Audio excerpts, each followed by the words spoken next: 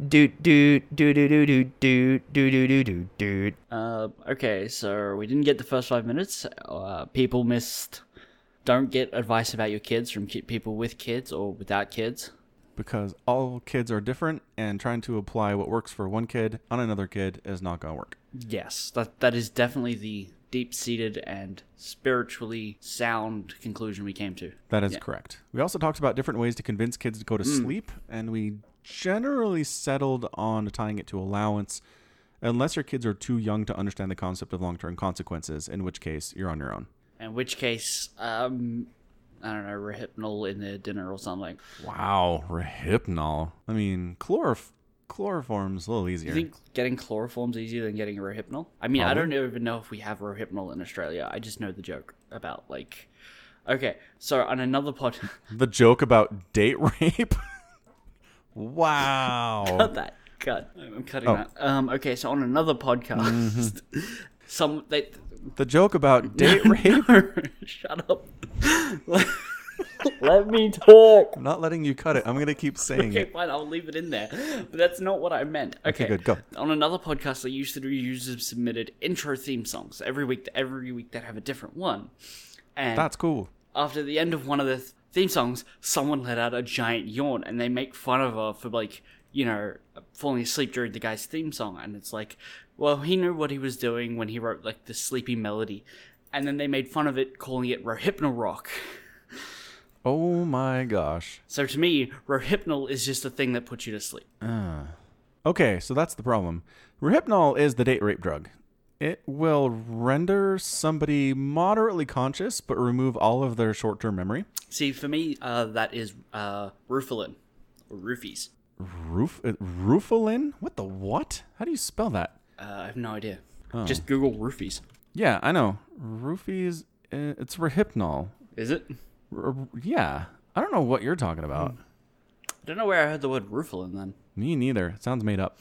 Flunitrazepam. Yeah, flunitrazepam, also known as Rohypnol, among other names. I guess among other names is where we're going to find the answer here.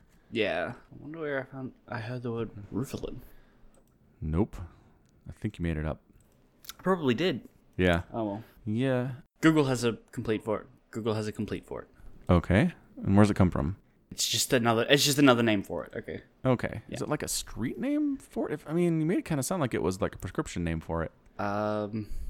No, it just appears to be another, like, spelling or maybe an outdated version of Rohypnol. Because, Okay. yeah, it's basically the same thing. Today I learned. Indeed. Anyway, yeah. I mean, Rohypnol is bad news. Is bad news bears. One of my friends actually has fairly frequent minor surgical procedures based on a condition that he has. Okay. And sometimes they give him Rohypnol because the pain's going to be so bad. They're just like, we're just going to knock you out for about an hour and you won't remember anything. Okay. So have fun with that. And he's like, it just puts giant blank spots in your memory. You have no idea where you were or what happened for that period of time. It's real scary stuff. Yeah, the way I've heard some of that stuff is described as an amnesiac. It doesn't actually knock you out. It just disables your ability to create short-term memories. Yes, Yeah. exactly. Yeah. So giving my kids Rohypnol at bedtime would not actually help me very much. No, but... Chloroform. Yeah, chloroform. Yes. Which I've heard... Oh, no, that's ether. Never mind, same thing. Well, not same. Yeah, same thing. Yeah. Have you... There's a parody commercial called Naptime. Okay. It's a product marketed towards parents with really unruly kids, and it's in a spray bottle. And you just spray it on the cloth and throw it over your kid's mouth, and it's nap time. Okay, I found the ad. Okay, good. It's so great because it just shows the parents that are so harried, like they're just done. They are done with life. They're done with everything. They're trying to do laundry and trying to raise kids, and they're just being absolutely insane. And it's like the most accurate portrayal of just children who are terrible I've ever seen in anything. It's beautiful. And then, how far into this are you? She just poured a baby into a sink. That's the one. She was gonna put the baby in the garbage disposal, Yeah. Oh, garbage disposal. Right, we don't have those. but instead you just use nap time. The kids are just draped on the couch. One of them falls off the back. It is hilarious, but man, for parents, there is an element of truth in this thing that gives it another level. Fair enough. All right, so nap time. Chloroform. Nap time. Yep. Yep. So just in case you're ever wondering how to put your kids to bed, it's not Rohypnol, chloroform. I'm gonna have such a wonderful time cutting around all this. Cutting around what? Goodness, there's nothing to cut here. We did way more crazy stuff last week. All right, so what I'd like to actually do in the first segment of the podcast today is last week I gave Wade homework. I sent him a list of 1 million songs from the 90s. I was going to send him a list of 10, and then I got carried away. So there are 19 of them instead of 10. And I said, you know what? Wade has time. He can get through this list over the next week, and he will thank me for it because these songs are often great. Good one. I may have been wrong based on some earlier reactions. Okay, so what I'd like to do first is try to find if there are any songs that Wade had never heard before that he really liked on this list. No. No. So none of these songs were new to you, and you said, by golly, this has really opened my eyes. Yeah. Nope. Yeah. Not even once. Not even once. How many of them were new to you? I'm curious, of the 19. Let's see. 1, 2, 3, 4, 5, 6, 7, 8. Yeah, about 8. Okay, so less than half, but still a pretty good number. Yeah. Wow, I'm actually surprised it was that high. Okay, so I was going to start with something that you liked you never heard before, but considering there isn't one of those, let's just go ahead and start at the top with Livin' La Vida Loca by Ricky Martin. Just want to get your quick thoughts, or if you have longer thoughts, we can explore that too, and then I'll give some reaction to your reaction, and we'll try to keep this quick and moving along, but who knows? Who knows how this will go? It's a podcast. It's a podcast. So Livin' La Vida Loca by Ricky Martin. I mean, I wouldn't turn it off if it were on the radio, but I wouldn't ever intentionally put it on. Okay. Yeah. I mean, that's a decent bar to clear. I feel like I like that you started with that. I wouldn't turn it off if it came on the radio. For me, at least I use that as a good sign that it's a song that I like. That's a good way to tell. On some level. Yeah. Yeah. I mean, if I will actively reach over to the radio and change the station when something comes on, that is dislike right there. It is an easy tell that I dislike the song. Because if it's just generically pleasant and it doesn't make me hate it, then it will stay on. So that's it. That's the line. Right. But you would not purchase the song. You would not listen to it every morning when you wake up. God, no. No. All right. Fair enough. All right. Well, as somebody who was in middle school and high school during the 90s, Ricky Martin, for me, this is the song. Like, he was basically a one-hit wonder. I know he has more songs. I understand Ricky Martin fans. He had a better career than that. But as far as I'm concerned, this is the only song of his I could ever possibly name, and it was everywhere for one of those summers. Okay. Again, I also find it quite catchy. I would not turn it off if it came on the radio, but I also would not purchase it and never have. Right. Okay, cool. Next, we have Kiss Me by Sixpence None the Richer. Okay. Had you heard this one before? I had heard of it. I didn't know who the artist was, so I didn't know what to expect. I mean, it's an okay song, but I wouldn't listen to it. All right. If it came on the radio, would you turn the station? Yes. Okay, so this does not meet that bar. So Sixpence None the Richer's Kiss Me was released in 1998, but it really didn't get huge until it was in January of 1999's She's All That, romantic comedy starring Freddie Prinze Jr. Who? And, yeah, exactly. And what's her face? What's her name? I know what her name is. Rachel Lee Cook. Thank you. Man, thank you, the Wikipedias, for being so helpful. It was a huge, huge teen movie. Part of the teen movie, what the heck word am I trying to think here? Just a run of them that happened 98 through 99 and 2000. Okay. So it's mostly associated with that movie, which isn't too bad as far as like the teen comedies go. This is actually a movie that is based on a Shakespeare play. Just kidding. On a George Bernard Shaw play, Pygmalion, and the 1964 film My Fair Lady. Bottom line, it's kind of the start of the trope where it's like, oh, that girl, she's so ugly, and we'll take her glasses off and comb her hair. Now she's hot. Like, that's exactly what this is, because it's Rachel Lee Cook, and she's smoking hot. Even in the beginning of the film, just because she has glasses, and then they're like, we're going to make fun of her because she's an art nerd and she has glasses. They're like, what are you talking about? She's amazingly attractive. And they're like, makeover. We took off her glasses and gave her a dress. It's like, no, you didn't. No, nope.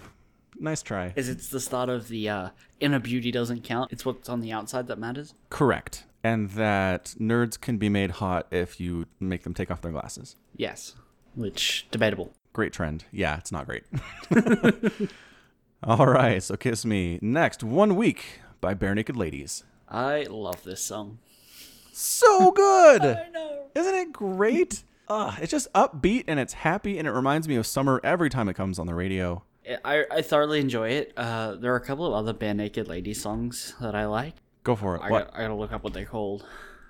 Oh, you could sing them for us. No. List of things that are happening, and there's zero overlap. Singing Bare Naked Lady songs on the podcast, not happening. Got it. No, not happening. Everything's gonna be alright. No, is that one? Yeah, everything's gonna be all right. It's totally Bare Naked Ladies. When we go shopping. No, odds are. That song. Oh, You heard that song? I don't. Do I know that one? I can give you a link. I've got it here. Yeah. It's actually, the reason why I know it's in collaboration with like a bunch of Rooster Teeth stuff that they did. And Oh. the other one is Did I Say That Out Loud?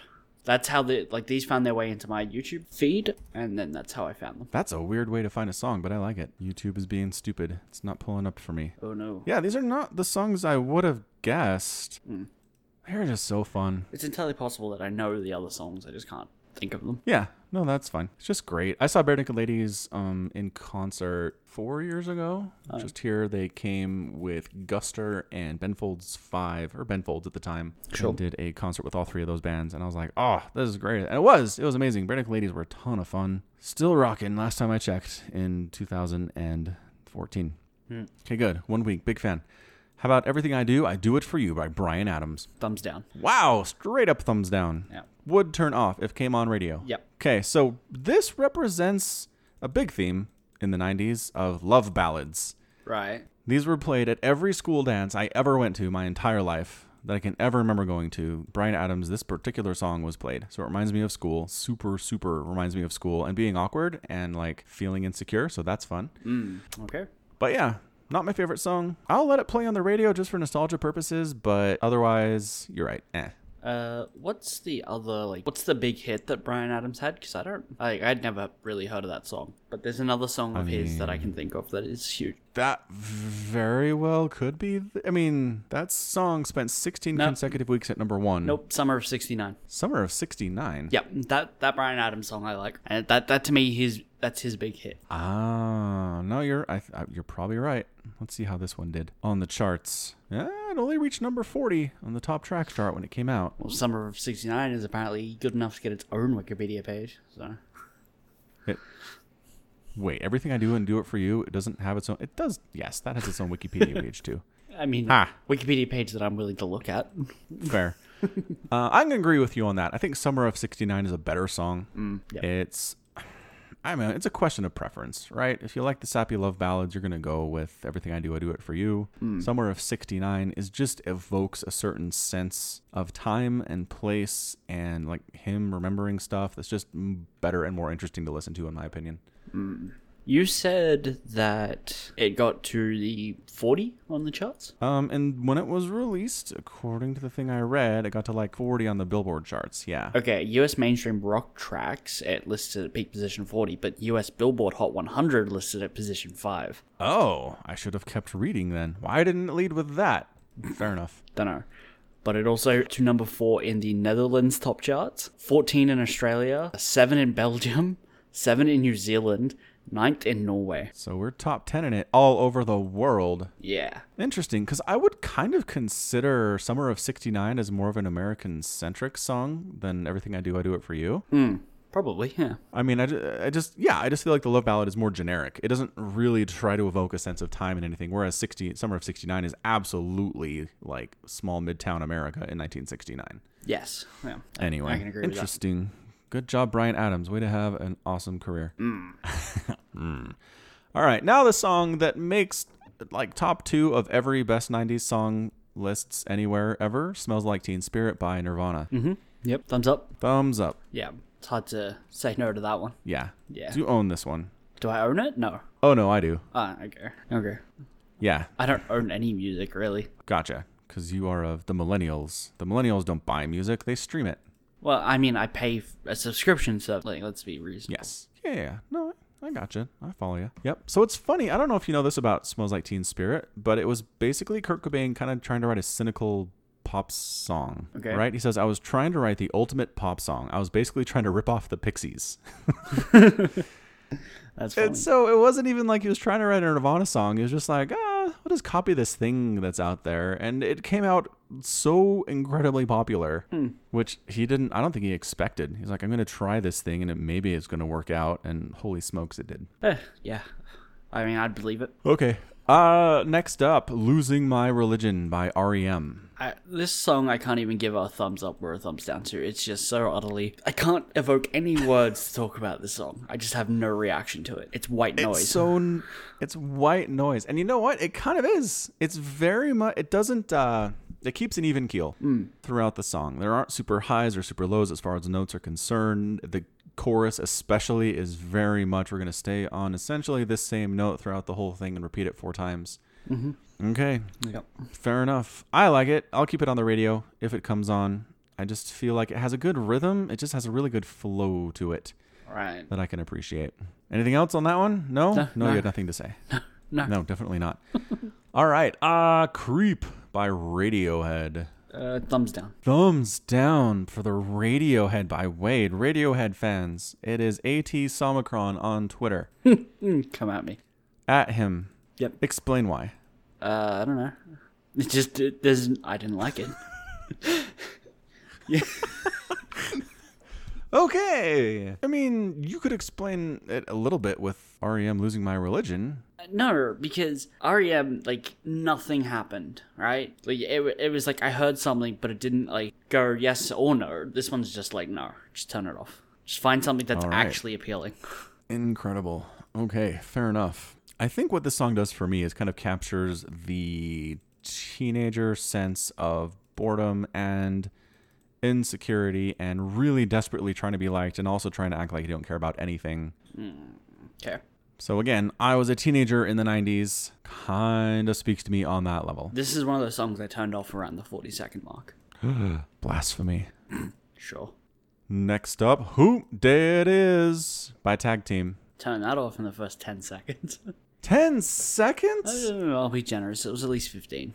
I wasn't really paying attention. Okay. So I guess what this song was to me in the 90s, it was played at every sporting event I went to during the 1990s. It's just, I don't know, for some reason it was on the list of, hey, PA guy, play the song during timeouts. And every guy was like, sure, this is awesome. And they did. Okay. I literally don't think I ever heard it on the radio once. It was always just at sporting events. Can't explain it. So another reason for me not to like it. Sports. Probably. It's associated with a sports ball. Yep. Loser by Beck. I did listen to it. I already can't remember it, so that should summarize why I feel You got about through it. the whole thing. No. Oh. At least halfway. Okay. Then I turned it off. All right. Why? What does this evoke about your childhood? Nothing. Oh. I actually didn't hear this one until well into the 2000s. Somehow I missed it, Okay. even though it was released in 1993. Of course. Completely missed it somehow. But for me, it's just a head bobber. It comes on and I just like bob my head along to the music. It just kind of has a nice rhythm to it. It's, I don't know, like it says here on the Wikipedia page that it kind of stole a lot from folk music, but with hip hop beats behind it, some Delta blues in there as well. So it's just an interesting combination of different music styles. It doesn't sound like anything else from the era. I think that's why it's interesting to me. Sure. And then there's the ever popular and ever classic line, I'm a loser, baby, so why don't you kill me? Classic. Just amazing. I'm sure all of the teenagers and fourth graders who listened to that song in 1993 just were like, wow. Sure. All right, moving on. I can't attest to what people in 1993 said about a song. If you tell me I know. that they were like, wow, that's so like amazing to hear on like record for the first time ever. I mean, I have to agree. I have to be like, okay, that's what you said. They said. What do you want? Yep, What do so you, we're moving on. what do you want from me? Nothing. Just say that's interesting, and we'll move on. No. Wow. I would. Wow. I would not give that song the classification of at least interesting. Whoosh. Mbop by Hanson. Oh right, you want me to talk? A little bit. I skipped this one fairly early into its timeline. Was it too upbeat and happy for you, Wade? No, I like upbeat and happy music. What do you want about? I don't know. Trying to figure this out. I don't know. It just Because it comes out of the gates like we are sunshine and rainbows. Let's go. was it this one? Oh, let me unmute it and listen to it again. Okay, go. Oh, yes, this one. I got to oh, and then I'm like, oh yeah, the singer sounds like a bag of cats, right? Okay, that's fair. I'm not a huge fan. I am not a huge fan of this song. Okay. When I hear the phrase bubblegum pop, which is used to describe music that just has no meaning to it whatsoever and is literally created in a lab to be popular on the radio and appeal to people who don't listen to anything, that's what this is. Yeah, bubblegum pop. Even I learned something today. Of course you did. Yeah, so it was on the radio all the time. Could not escape it. Never came around on it. It doesn't connect to any part of me. It's just bleh. But... Okay. Because it was everywhere, it's influential. Sure. They also received a silver play button for their YouTube channel in 2018. That's the featured photo on their Wikipedia page is, holy crap, look at the number of views they got on YouTube. 100,000. Is that what silver is? No, silver's way more than that. Silver play button is for 100,000 subscribers. Ah, that's what it is. Yeah. Do they still care about sub numbers anymore? I feel like it's just views these days. Internally, YouTube prefers views and watch time, but externally, they're still, here's a reward for getting a number of subscribers. Care about it a little bit. I still feel like they should just go to views because that's really what they care about. Because anymore on the homepage for YouTube, they will not show you your subscribed stuff unless you've been consistently watching it. Like, if you go a couple days without watching some of your channels, it disappears from your homepage. Sure. Anyway, we're getting sidetracked. My homepage currently says I should watch more Falcon Paladin. Good. And then... you've been consistently watching my stuff. Sure. And then there's, and then everything else is Avril Lavigne Skater Boy, Teenage Dirtbag by Wheatus, Smash Mouth All-Stars, Spice Girls Wannabe, and Spice Girls Stop. It's because you've been watching 90s music videos. Yeah. Yep, see? Not your subscriptions, just what you've been watching. You broke my stuff. I did. I broke your YouTube. Yep. Accidentally, but I kind of like that it makes my point. Sure, whatever. No, you're right. You are right. Thanks for nothing, Falcon, you jerk. I never used the word jerk. Prick. Nope, that's true. It's not your word. Next song is Waterfalls by TLC. I don't like R&B music, so I just didn't listen to it. So you're prejudiced against it the whole time anyway. Sure. Okay. Okay. I guess the reason I wanted to pick this one is because that chorus, "Don't go chasing waterfalls, stick to the rivers and the lakes that you're used to," has been in my head pretty much consistently since 1995 when it came out. I don't know what kind of earworm magic they put in this song, but it will come into my head unbidden, unasked for, no matter what is going on all the time. I don't know why. Fair enough. I don't own it. I listen to it. I will not turn it off if it comes on the radio. It's a good song. But I don't know why this, out of everything else, has just been stuck in my brain. Someday science will figure this out. I'm sure they will. Yep. But today is not that day. Not that day. Smooth by Santana featuring Rob Thomas. Thumbs up. Woohoo! Thumbs up. I especially enjoyed it when I saw Santana live. You did? When was that? Ooh, that I don't know. I remember being very young. I would say around 9. 6? 9. Okay. I could probably get my brother to tell me because I think what happened is we bought tickets for my dad to go maybe for Christmas, or his birthday or Father's Day. And then I was like, oh, them, I like them when Dad puts them on. And so they got me a ticket as well. Nice. That's really cool. That's nice they let you go. So Right. Do you remember the experience? A little bit, yeah.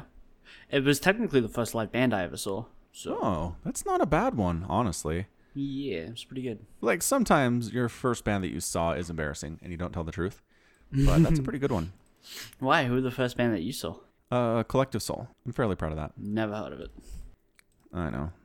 Here's the thing about Collective Soul. They have about 10 songs that are really good, but no songs that are great. And so I didn't put them on the list. Now based in Atlanta. Collective Soul? Yeah.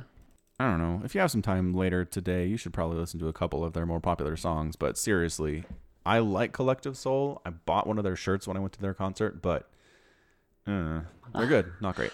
I buy one of the shirts of every concert I go to, pretty much. I don't. If they're bad, I won't do it. Well, I wouldn't go to a bad concert. Right. Right. I might go and the people they might not play well, right? I've been like, oh, that could have been better, but I wouldn't have gone if I didn't think the music wasn't already good. Right. Yeah. Makes sense. Logical. Anyway, Santana is an incredible guitarist. I really like a lot of his songs. Rob Thomas is the lead singer for Matchbox 20, who embarked on his own solo career in the mid-2000s. And it was just a good combination of two different lyrical styles, two different music styles, and it just somehow worked really well. It's the peanut butter and jam of music. Two things that you don't think would go together, but totally do. Exactly. Wow, you nailed that. Yeah. Yeah. So it won Record of the Year at the Grammys, Song of the Year at the Grammys, Best Pop Collaboration with Vocals at the Grammys, #1 Hot 100 hit of the 90s, and the #2 Hot 100 hit of the 20th century overall. So hugely popular. Fair enough. As of 2013, it is ranked the second most successful song of all time by Billboard. So Peanut Butter and Jelly, man. People like it. Yes. You Ought to Know by Alanis Morissette. I got like 30 seconds into this, and it just reminded me so heavily, not heavenly, of another song from the show How I Met Your Mother, which I haven't watched. That was... How did I copy the... You sent me the thing. It reminded me of this song from the show How I Met Your Mother, and it's You Ought to Know. Well, I should imagine it does remind you of that song, Wade. No, okay. I have two tabs open, and I copied the wrong one. Oh. Shut up. Robin Daggers.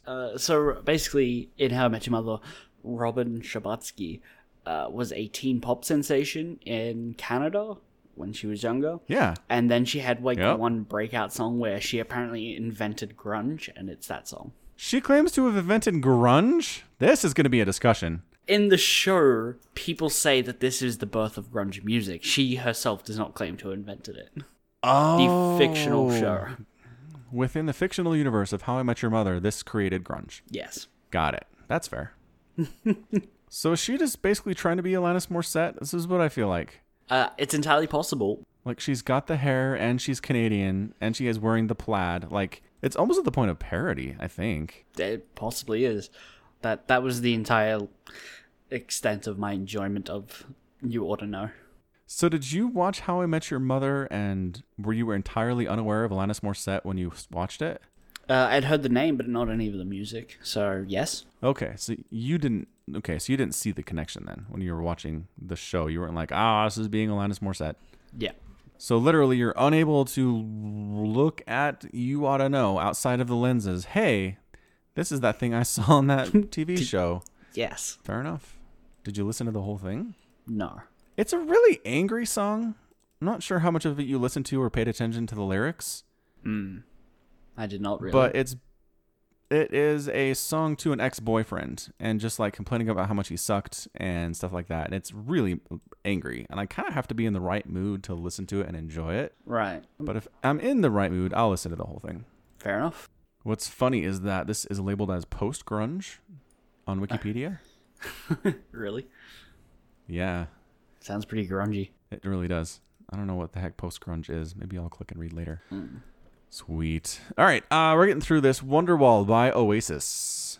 It's okay. I'd heard the song before, didn't know it was Oasis. Okay. We're going to say this is a really ubiquitous song. I'd be shocked if you hadn't heard it at some point in your life. Yeah, I mean, it's okay. There's nothing wrong with it. Radio test? I'd leave it on. Me too. Cool. Me too. So what's funny about Wonderwall is it's basically really easy to play on the guitar and sing. Okay. And so for the longest time, like dudes in college and high school would learn it and play it to impress girls. Like if there was one of those dudes who used the guitar to get laid, they knew Wonderwall. Guaranteed. Fair enough. Good for them. So that is its impact in 90s culture. Okay. And there's actually a whole meme called Anyway, Here's Wonderwall. I've never heard the meme, but okay. I will send you a link. You can be educated at knowyourmeme.com. Such a good website. One of my favorite examples is, have we talked about the George Washington paintings where people add captions? Nope. So there's a series of paintings of George Washington and his life that are made by like legit artists. They're historical in nature. And somebody went through them all and just added captions in Comic Sans, mind you. Of course. So here's one. I love these so very, very much. Anyway, here's Wonderwall. So it's so easy to play, everyone can do it, and when they get like requests, they just go, anyway, here's Wonderwall. Yeah, Okay, exactly. Okay. Or if you're having a conversation, you're just like, this is boring, and I have my guitar. Anyway, here's Wonderwall. You sent the Wait, same did I image copy the- twice. It sure did. All right, so Wonderwall. It's a good one. Offspring. Why don't you get a job? Thumbs up? 2 thumbs up? 2 thumbs up. Had you heard it before? Of course. Obviously, because you give it 2 thumbs up. Yes. I forgot that part. I'd heard Offspring before. Yes, it's just upbeat and awesome, and I can sing the whole thing along with the radio. It brings me such joy. It's good. Thoroughly enjoy it. 1998. Oh, the years. The years are going. Tony Braxton's Unbreak My Heart. I can pretty much guess where you're going with this one. I don't like R&B, so... That's the one. Love ballad, R&B style. Again, played at every dance I ever went to in my entire life. Which is weird, because it's not... I guess it's kind of a love song. Okay. She explained when she wrote Unbreak My Heart as a ballad and a dance song, it's because that's the way she heard it. And she said some people only know it as a gay dance song. What? It's a weird quote. That is a very weird quote. Certainly is. Thanks, Wikipedia, for giving us that weird quote. Spin journalist Charles Aaron positively reviewed the song and said, "This exquisitely crafted, heart-pumping love song has been droning in the produce department of my grocery store for about a year now. But I'd just like to go on record as saying that if it ever stops, I'll really be heartbroken." Oh, Charles, you scamp. Sure. Truly Madly Deeply by Savage Garden. I don't like Savage Garden. Wow. How many of their songs have you listened to? 1. All right. So you don't like this song, therefore the entire everything sucks. No, they're a band that I've heard of before, and every now and then I'll hear a song. So here's the thing: I can't tell what songs I've actually heard by their titles. So I'd actually have to go through and listen to all of their songs again to then tell you why I don't like them. But I'm not willing to do that. Yeah. Well, if you have to listen to them again and know what they are, it means they didn't make an impression the first time you heard them. So. Yeah. Bump. Yeah, I'm not a big fan either. But the reason this song has special meaning to me is that there was this kid who had a crush on my little sister all through high school. Uh-huh. And he gave her a mixtape because that was a thing when we were kids. And the first song on the tape was this one, Truly Madly Deeply by Savage Garden. And it just makes me laugh every time. Okay. It worked out. Now we're going to finish off with 2 stunners. Are they married now? They're not. No, she was not interested. So the mixtape did not work. It absolutely did not work. Fair enough. So don't try that, guys. Or girls listening. I mean, at this point, if you hand someone a mixtape, they wouldn't know what to do with it. Truth. Like, what is this rectangle of plastic you're handing me? Is it a fridge Oh, magnet? it makes me sad. Is it a fridge magnet? Can I use it as a doorstop? Maybe. Maybe. All right. We've got Always Be My Baby by Mariah Carey. Thumbs down. Yeah, I could guess based on the way this conversation has been going. So bottom line, I kind of feel like Mariah Carey owned the 90s in a lot of ways. She has an incredible range in her voice. She won 5 Grammy Awards, 14 Billboard Music Awards, has several hits throughout the 90s here, and was just everywhere all the time in the 90s. And I'm sure, I don't know, she made her mark basically. It's always funny when I hear people make statements about how, oh, this person was so influential, they left their mark on the world. And from where I'm sitting, I can't see their mark. It's amazing that the world's like that. That is an excellent point. Gotta think about that one. And finally, Baby One More Time by Britney Spears. I can't believe you made me watch this. Did you get through the whole thing? You made me play a Weeaboo Long Live the Queen game. Fair play. You had fun with that, though. You didn't have fun with Baby One More Time? No. Absolutely not. God, no.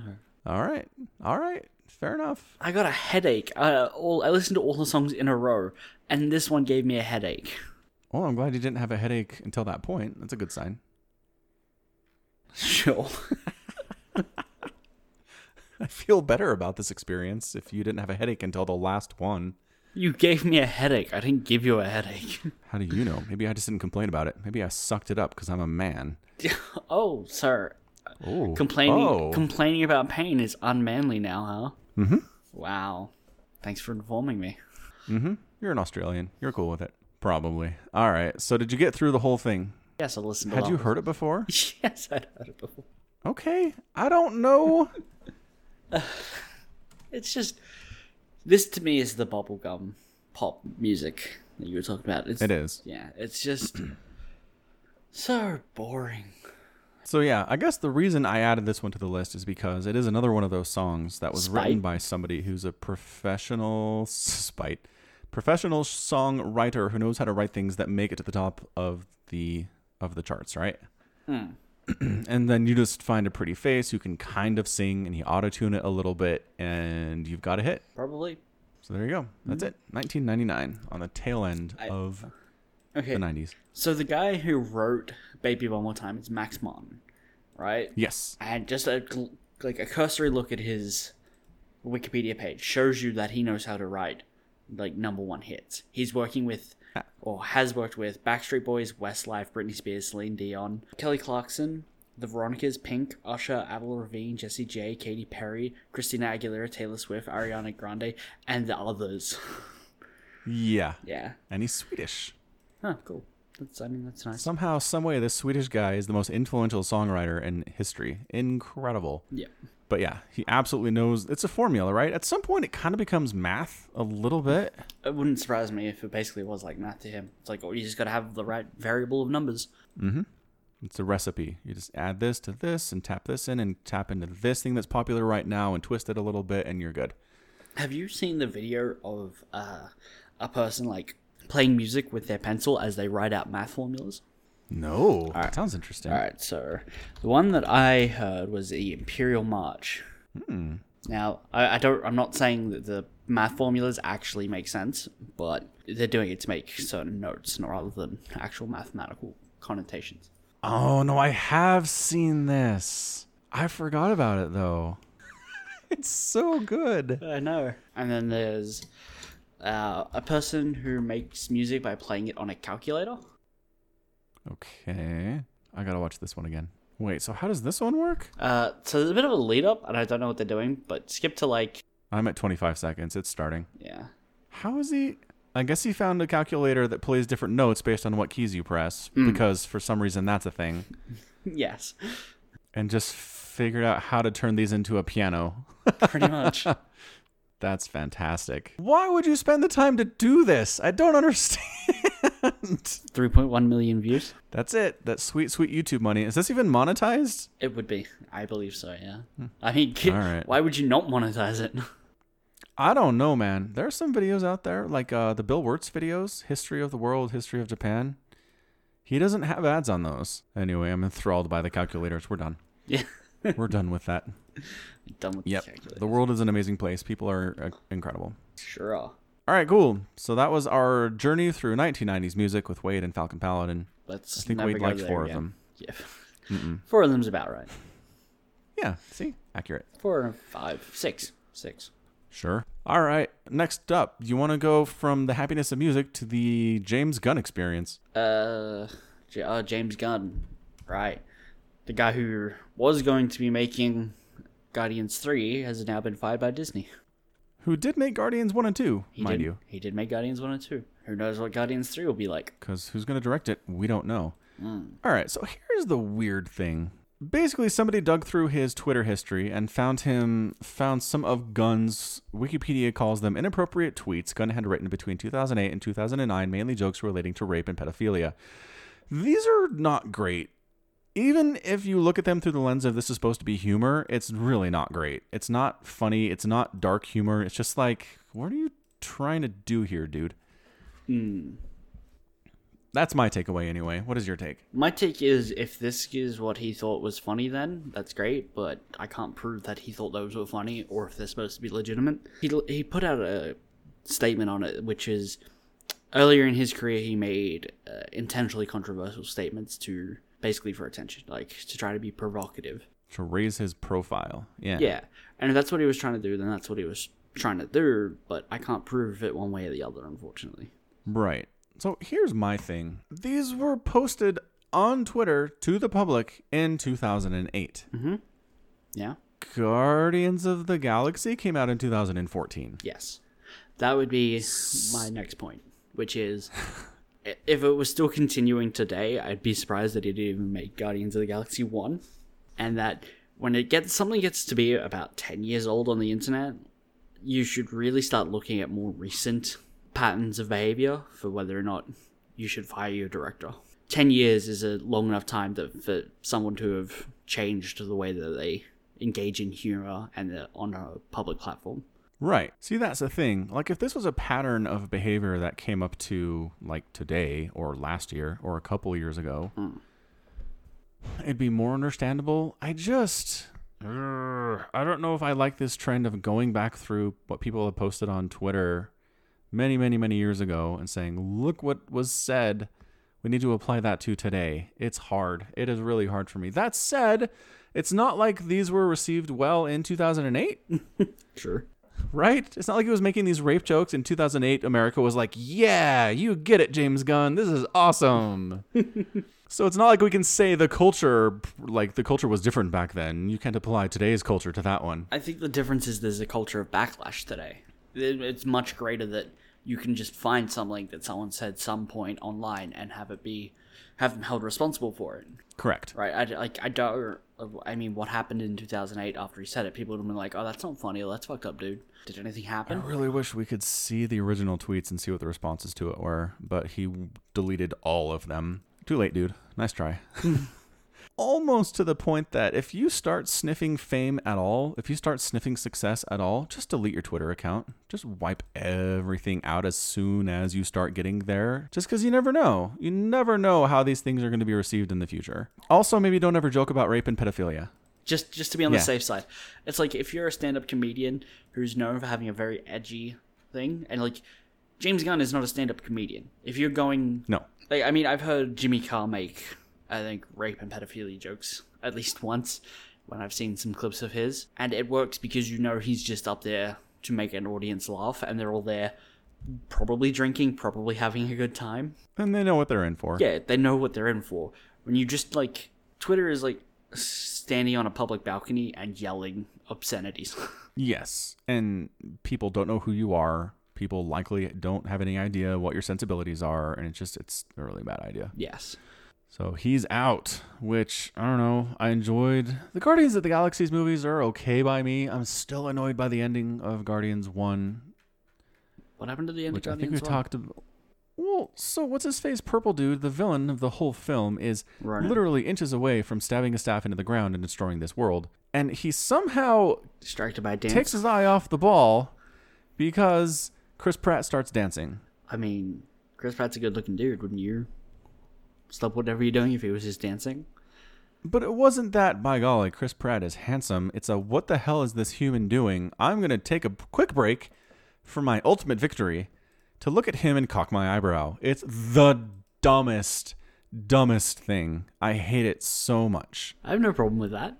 Well, good. I'm glad you don't, because I sure do. We can balance each other in the universe. Seeing someone stop what they're doing because someone else is doing something incredibly unexpected, I think is very typical in action movies.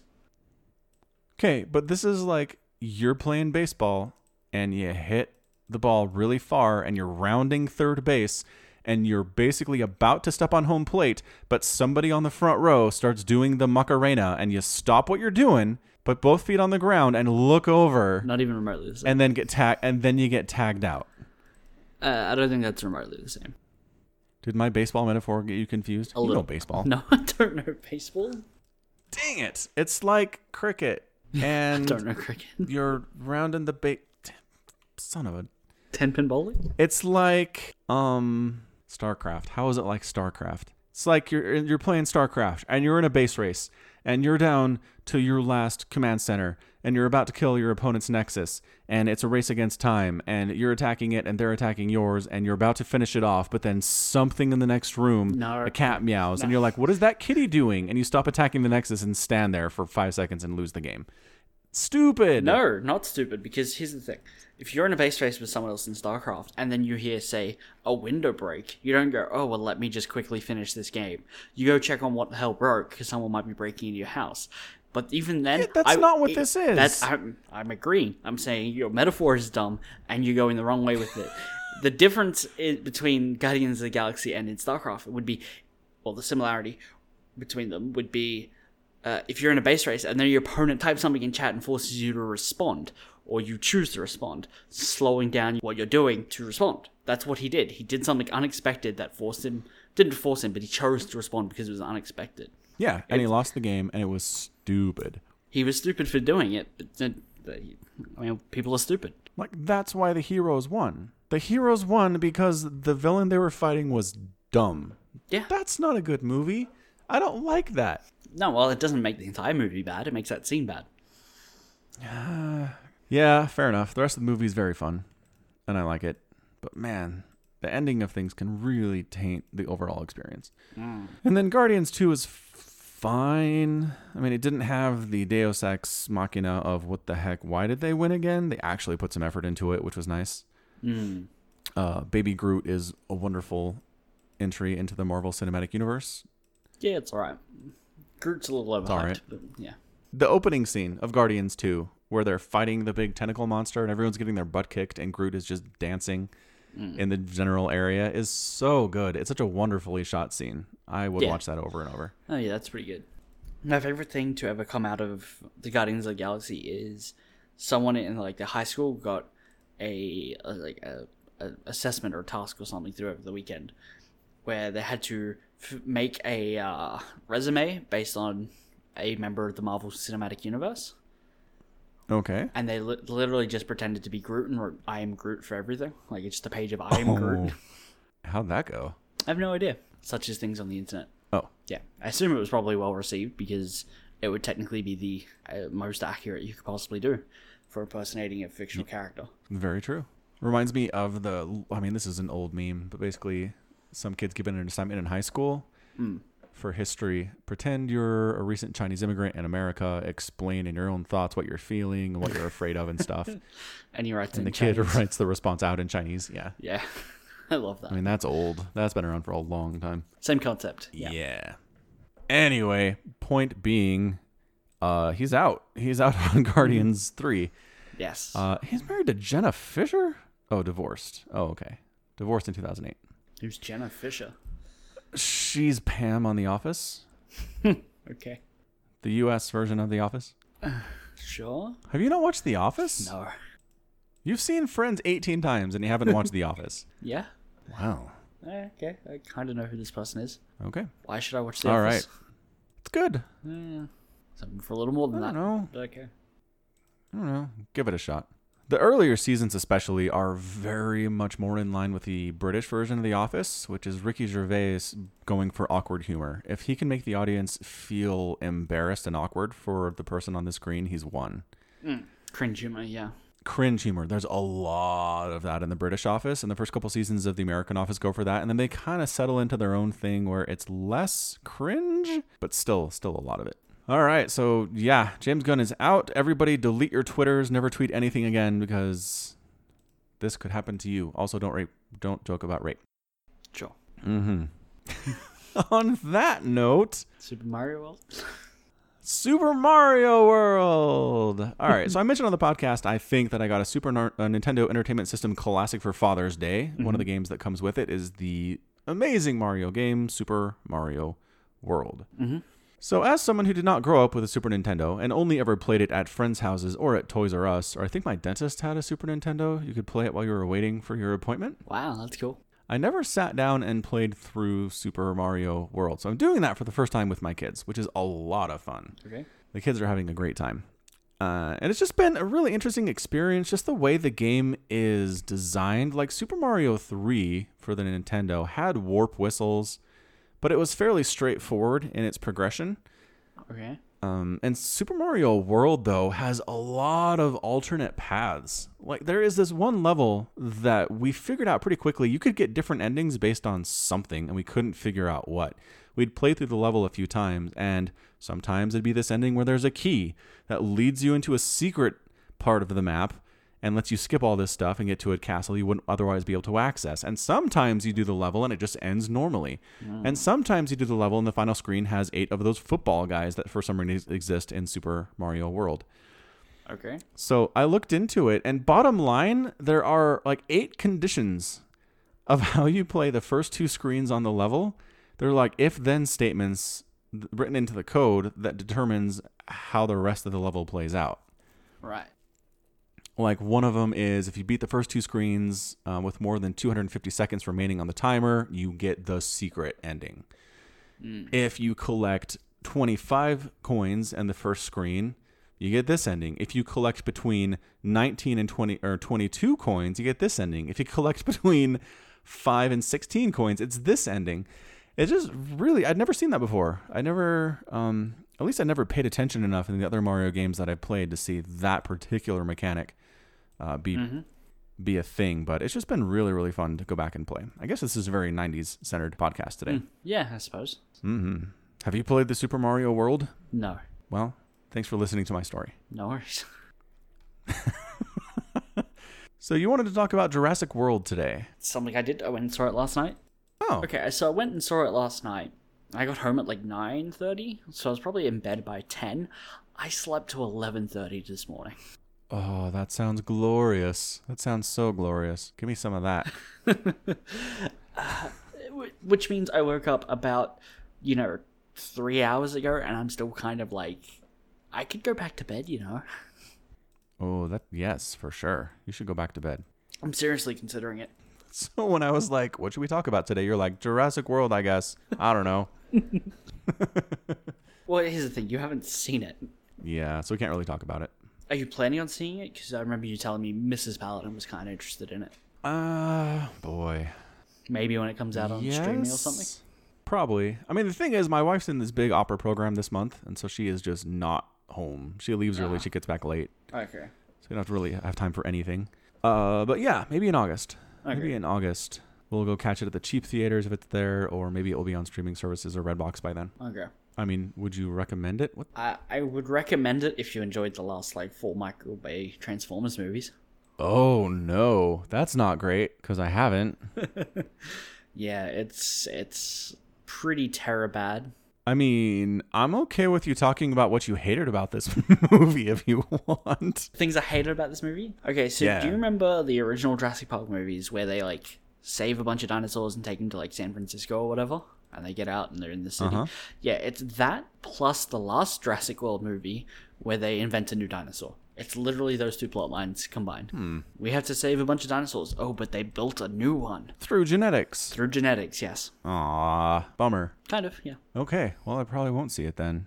I don't know. If the wife really wants to see it, I will. But I'm not going to push it. Fair enough. It's reasonable. Okay, good. Good stance. Additionally, we're going to debate cookie dough. Are we? So, I mean, depends. It depends on where you stand on it. Yeah, that's the thing. It depends on where you stand. Because I, under no circumstances, will eat cookie dough. There we go. And see, I love cookie dough. You're a horrible human being. Yay! Conflict. All right, so here's my experience with cookie dough growing up. Growing up, cookie dough was fine. We'd eat it. We wouldn't eat a lot of it because my mom would make us save the vast majority of it for cookies, obviously. We just tried to go to town on the cookie dough and ate the whole thing. She'd probably kill us. So we never did that. But we ate it. And then it came out that cookie dough has salmonella because it's raw eggs in there, you stupids. And we said, oh, man, you're right about that. And I didn't eat raw cookie dough for a while. And then I said, what are the chances, honestly? And I went back to eating cookie dough. What are the chances? And then you just did it. Yeah. Chances can't be good. Chances can't be bad either. Probably not. Yes. Probably higher than me winning the lottery. Yeah, that I would agree with. 100%. So do you not eat it because you think it's gross? I don't eat it because I think it's just, I think cookies are just better. Having it after they're baked Yeah. is just better. So I have an But inferior it's product. because it's a different thing. No, It's just an inferior version of what you're eating. It's like saying eating cream and milk aren't the same thing. They're essentially the same thing, and one is way better than the other one. Yeah, but you would never drink milk? No, I only drink milk. I wouldn't just have cream. I'm backwards on your example here. Okay, well, the example is backwards. In the cookies, it's the end product that's better, but in the milk and cream, the milk is the better one. Because it's milk and cookies, not cookie dough and cream. Okay, but what about it's like this? McDonald's hamburgers are okay. I'll eat them. They're good. But like a hamburger from Five Guys, which is a restaurant here, I would much rather prefer that. But I won't never eat McDonald's just because Five Guys is better. No, because you can't take a McDonald's burger and then make it into a Five Guys burger. You can take cookie dough and turn it into a perfectly good cookie. Just apply heat, literally. True fact. True fact. That said, patience is required. What if you can't wait? What if you can't wait the 12 minutes in the oven for it to cook, and you want that delicious, sugary, chocolatey goodness now? Then you need to reevaluate whether or not you should be eating cookies. Because if you can't wait 12 minutes to get a perfectly good cookie, there's a good chance eating cookie dough is not your only problem. All right. I will reevaluate my cookie eating habits just for you. Thank you.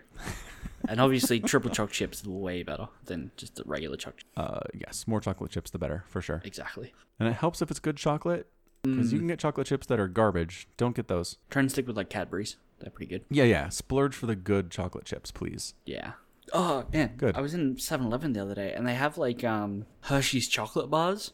And I'm like, oh, God, that's gross. Why would we have those here? Have you had them before? I've had a Hershey's, yeah. Where? There was like a customs like import chocolate store.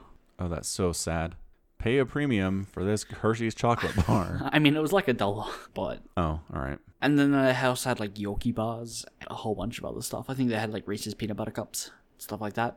Those are good. Did you try those? I mean, I tried those on the podcast. Oh, that's right. Yeah. Yep. Yeah. Yep. I don't remember Yorkie bars. I just remember Hershey bars tasting like wax. Yes, it's bad chocolate. Yeah.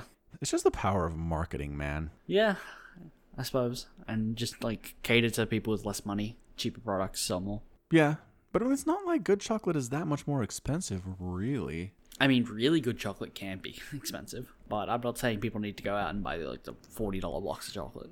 No, definitely not. Don't use that for cookies. That's weird. Yeah, no.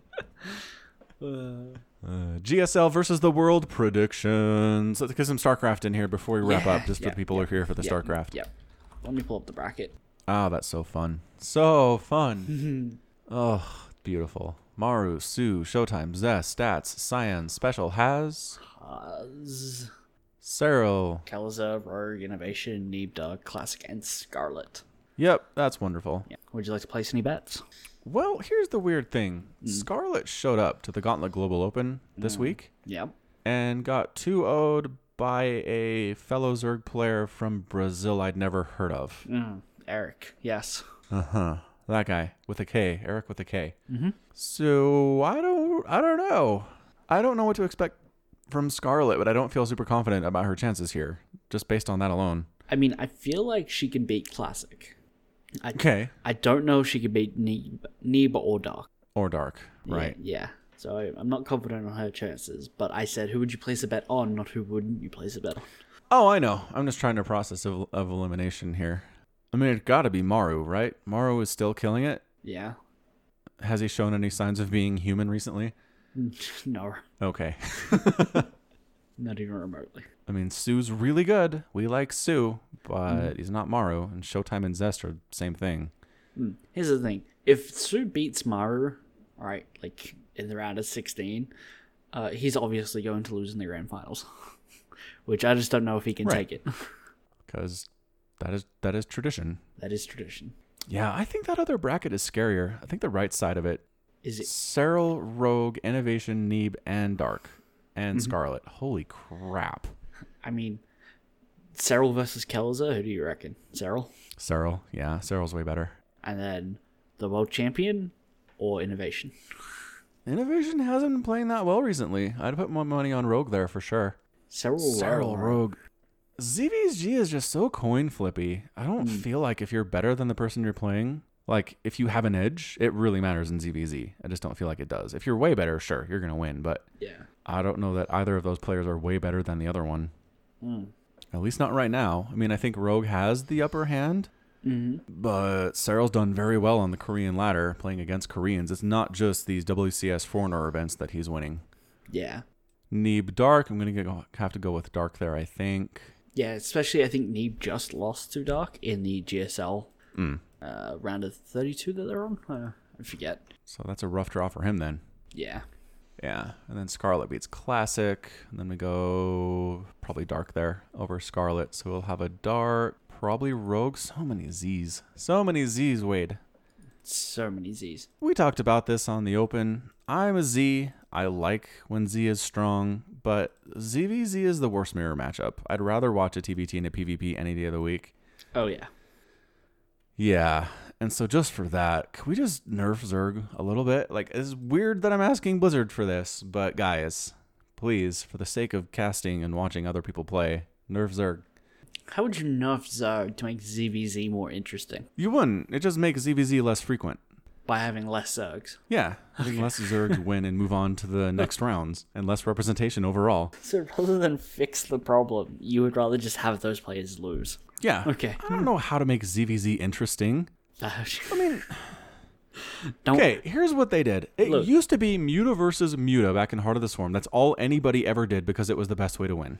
Okay. They fixed that. It's not Muta versus Muta anymore, but now it's Ling Bane Ling. It can end in that stage very easily. It's Roach versus Roach. It can end in that stage very easily.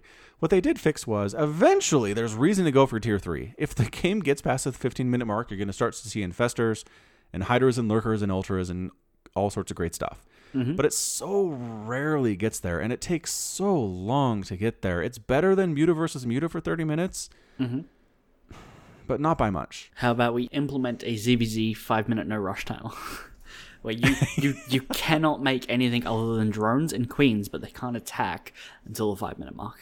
Well, then it's just Roach versus Roach. I think we just go into Roach battles at that point. No, but do you think in 5 minutes a pro gamer could take every base on the map? Yeah, absolutely. Left entirely alone. Yeah. So you instantly, it's like starting the game with everyone on 4 bases, and then instantly going into like Infestor, Corruptors, Vipers, all that fun stuff. That would be my plan. I hear what you're saying. I mean, there's no way to get anyone to agree to a 5-minute no rush timer. No, it'd be crazy. Yeah. It'd be crazy stupid. But they gotta do something. They gotta do something. I mean, at least Terran versus Terran, you have bio and mech as viable strategies for both. Yeah. Yep. And then you have Maru style, which is, I don't know, make some of everything, which is great. Let's do more of that. More units, the better. All right. So who do you think is gonna take the entire thing? Maru? Yeah, it's got to be Maru. Gotta be Maru. I'm so excited to see what Haz is gonna do, but I still think Maru is gonna win. Yeah, I'm going to have to agree. Especially, again, considering the right side of the bracket is much weaker than the left side of the bracket. Yep. Oh, no, sorry. The right side is much stronger than the left side. I misspoke there. Yeah. Should be fun, though. Thanks, Africa TV, for broadcasting that. Yeah. It's gonna be so good. Not that you'll watch, but you know. Nope, probably not. When is it, though? August 2nd through 5th. 5th. Yeah. Which is, let me pull up the calendar. Well, the calendar looks real empty. Ooh. You know what? I can't get these replays anyway. Wait, can I? Are these released? No, I don't think these were released last time. I don't think these get released. Okay, so in that case, I don't have a reason not to watch them. I'll watch this just for you. Depending on what time they're at, you could do a like a group watch kind of thing with people on Discord, where you like basically everyone just sits in a chat room and talks about what they see. It's like a viewing party. That's the word. Yeah, that sounds like a lot of fun. Yeah. What times are these going to be played? Because if it's like during my work hours, that throws that whole plan out the window. Yeah, no, I have no clue.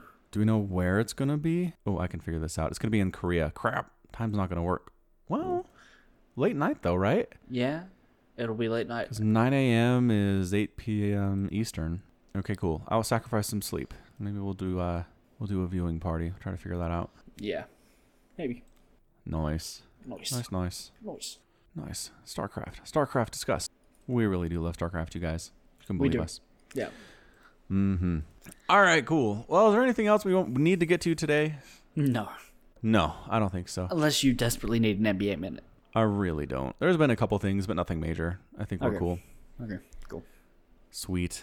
All right, well, that's going to be it for the Falcon Paladin Hour for the week of July 22nd. Thank you for watching. Thanks for listening. Not watching because you can't watch this. Thanks for listening, though, whether on your commute or just while you're doing chores or whatever. Really appreciate it. Again, feel free to leave us a review in iTunes. It kind of helps us get some more visibility if we have good ratings and good comments. And what we're going to do, we've done this in the past, but if you want to leave us a review on iTunes, we'll go ahead and read those out. We'll read them on the air. So if you want a little bit of some fame, a little bit of love, give us a review. Be honest about it. And we will see if we agree with your review or not. Sure. Yeah, Wade's on board. All right. Again, feel free to support the podcast on Patreon. There's a link in the show notes. Also, there is some merch if you're interested in supporting us that way and representing the Falcon Paladin Hour wherever you are. And until next time, as always, thank you so much for being here, and you take care of yourself.